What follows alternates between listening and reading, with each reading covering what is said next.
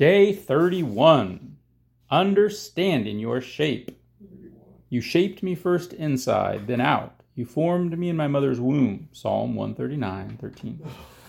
Only you can be you. God designed each of us so there would be no duplication in the world. No one has the exact same mix of factors that make you unique. That means no one else on earth will ever be able to play the role God planned for you. If you don't make your unique contribution to the body of Christ, it won't be made.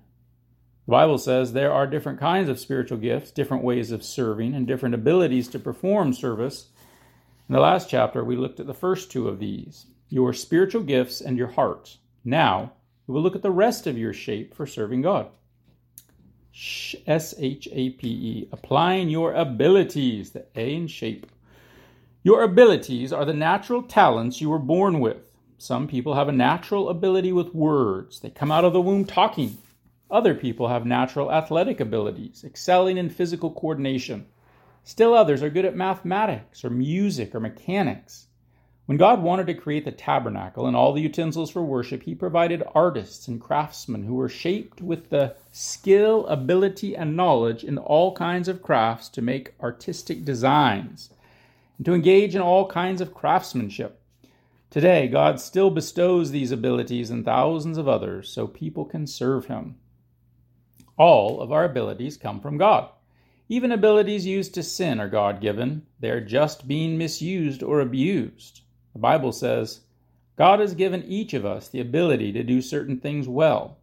Since your natural abilities are from God, they are just as important and as spiritual as your spiritual gifts. The only difference is that you were given them at birth. One of the most common excuses people give for not serving is, I just don't have any abilities to offer. This is ludicrous. You have dozens, probably hundreds of untapped, unrecognized, and unused abilities that are lying dormant inside of you. Many studies have revealed that the average person possesses from 500 to 700 different skills and abilities, far more than you realize. For instance, your brain can store 100 trillion facts. Your mind can handle 15,000 decisions a second, as is the case when your digestive system is working. Your nose can smell up to 10,000 different odors. Your touch can detect an item 1/25,000th of an inch thick. And your tongue can taste 1 part of quinine in 2 million parts of water. You are a bundle of incredible abilities, an amazing creation of God. Part of the church's responsibility is to identify and release your abilities for serving God. Every ability can be used for God's glory. Paul said, whatever you do, do it all for the glory of God. The Bible is filled with examples of different abilities that God uses for his glory. Here are just a few of those mentioned in Scripture. Artistic ability, architectural ability, administering, baking, boat making, candy making, debating, designing, embalming, embroidering, engraving, farming and fishing and gardening and leading, managing, masonry, making music and making weapons, needlework, painting, planting, philosophizing, machine ability, inventing, carpentry, sailing, selling, being a soldier, tailoring, teaching, writing, literature, and poetry.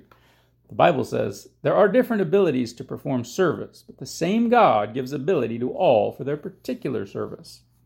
God has a place in his church where your specialties can shine and you can make a difference. It's up to you to find that place. God gives some people the ability to make a lot of money. Moses told the Israelites, remember the Lord your God, for it is he who gives you the ability to produce wealth.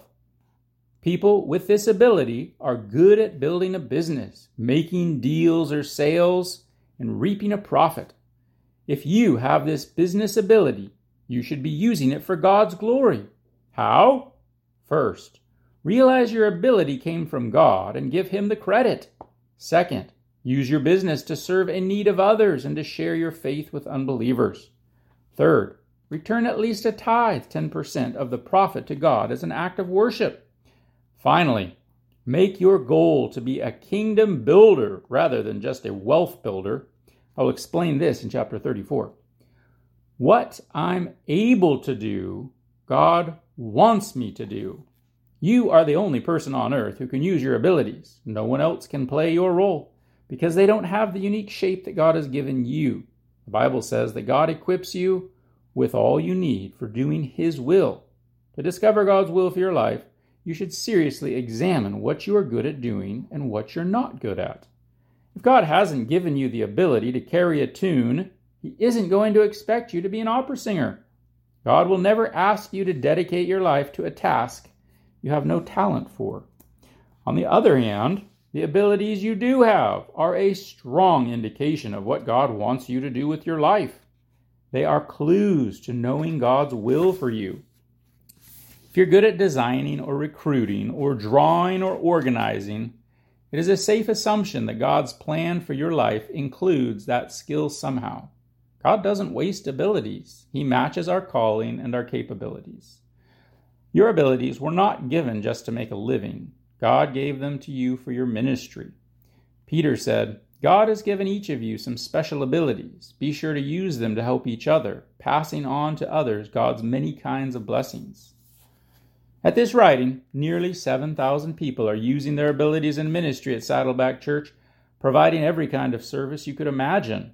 Repairing donated cars to be given to the needy, finding the best deal for church purchases, landscaping, organizing files, designing art, programs and buildings, providing health care, preparing meals, composing songs, teaching music, writing grant proposals, coaching teams, doing research for sermons or translating them, and hundreds of other specialized tasks. New members are told, whatever you're good at, you should be doing for your church. Shape. Using your personality, the P in shape. We don't realize how truly unique each of us is. DNA molecules can unite in an infinite number of ways. The number is 10 to the 2,400,000,000th power. 10 to the 2,400,000,000th power. That number is the likelihood that you'd ever find somebody just like you. If you were to write out that number, with each zero being 1 inch wide, you need a strip of paper 37,000 miles long. To put this in perspective, some scientists have guessed that all the particles in the universe are probably less than 10 with 76 zeros behind it, far less than the possibilities of your DNA. Your uniqueness is a scientific fact of life. When God made you, He broke the mold. There never has been and never will be anybody exactly like you. It is obvious that God loves variety. Just look around. He created each of us with a unique combination of personality traits. God made introverts and extroverts. He made people who love routine and those who love variety. He made some people thinkers and others feelers. Some people work best when given an individual assignment, while others work better with a team. The Bible says, God works through different people in different ways, but it is the same God who achieves His purpose through them all. The Bible gives us plenty of proof that God uses all types of personalities. Peter was a sanguine. Paul was a choleric. Jeremiah was a melancholy. When you look at the personality differences in the 12 disciples, it's easy to see why they sometimes had interpersonal conflict. There is no right or wrong temperament for ministry. We need all kinds of personalities to balance the church and give it flavor. The world would be a very boring place if we were all plain vanilla. Fortunately, people come in more than 31 flavors. Your personality will affect how and where you use your spiritual gifts and abilities. For instance, two people may have the same gift of evangelism, but if one is introverted and the other is extroverted, that gift will be expressed in different ways. Woodworkers know that it's easier to work with the grain rather than against it. In the same way, when you are forced to minister in a manner that is out of character for your temperament, it creates tension and discomfort, requires extra effort and energy. and produces less than the best results. This is why mimicking someone else's ministry never works. You don't have their personality. Besides, God made you to be you. You can learn from the examples of others, but you must filter what you learn through your own shape. Today, there are many books and tools that can help you understand your personality so you can determine how to use it for God. Like stained glass, our different personalities reflect God's light in many colors and patterns. This blesses the family of God with depth and variety. It also blesses us personally.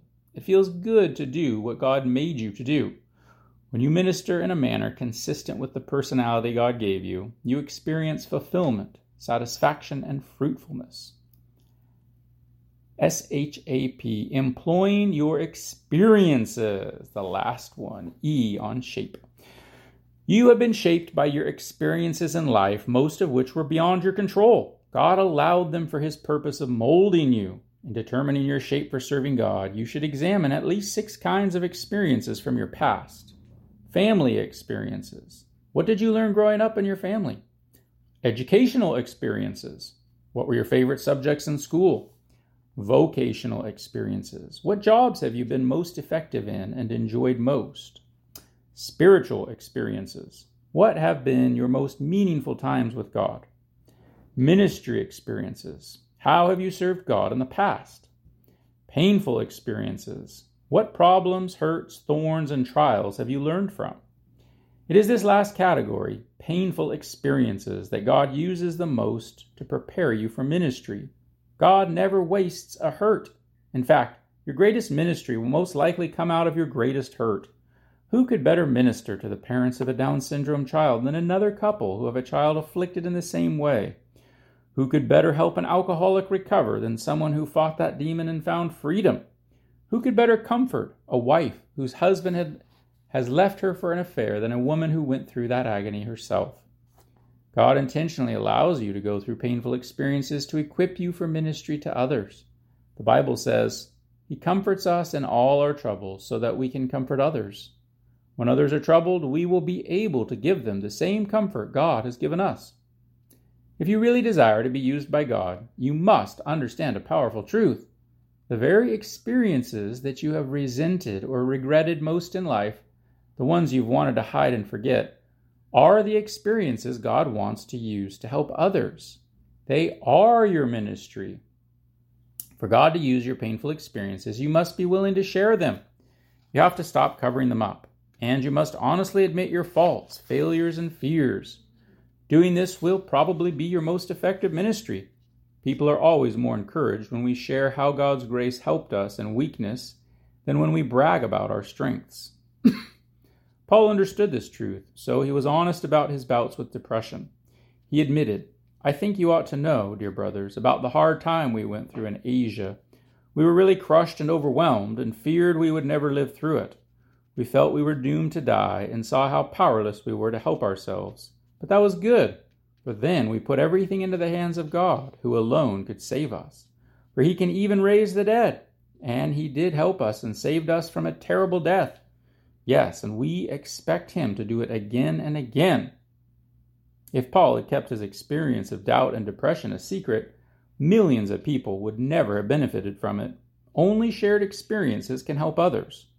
Novelist Aldous Huxley said, "Experience is not what happens to you, it is what you do with what happens to you." What will you do with what you've been through? Don't waste your pain. Use it to help others. As we have looked at these 5 ways God has shaped you for service, I hope you have a deeper appreciation for God's sovereignty and a clearer idea of how He has prepared you for the purpose of serving Him. Using your shape is the secret of both fruitfulness and fulfillment in ministry.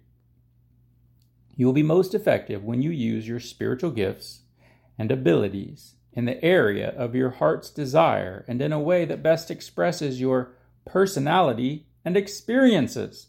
The better the fit, the more successful you will be. Day 31, thinking about my purpose. Point to ponder. Nobody else can be me. Verse to remember. God has given each of you some special abilities.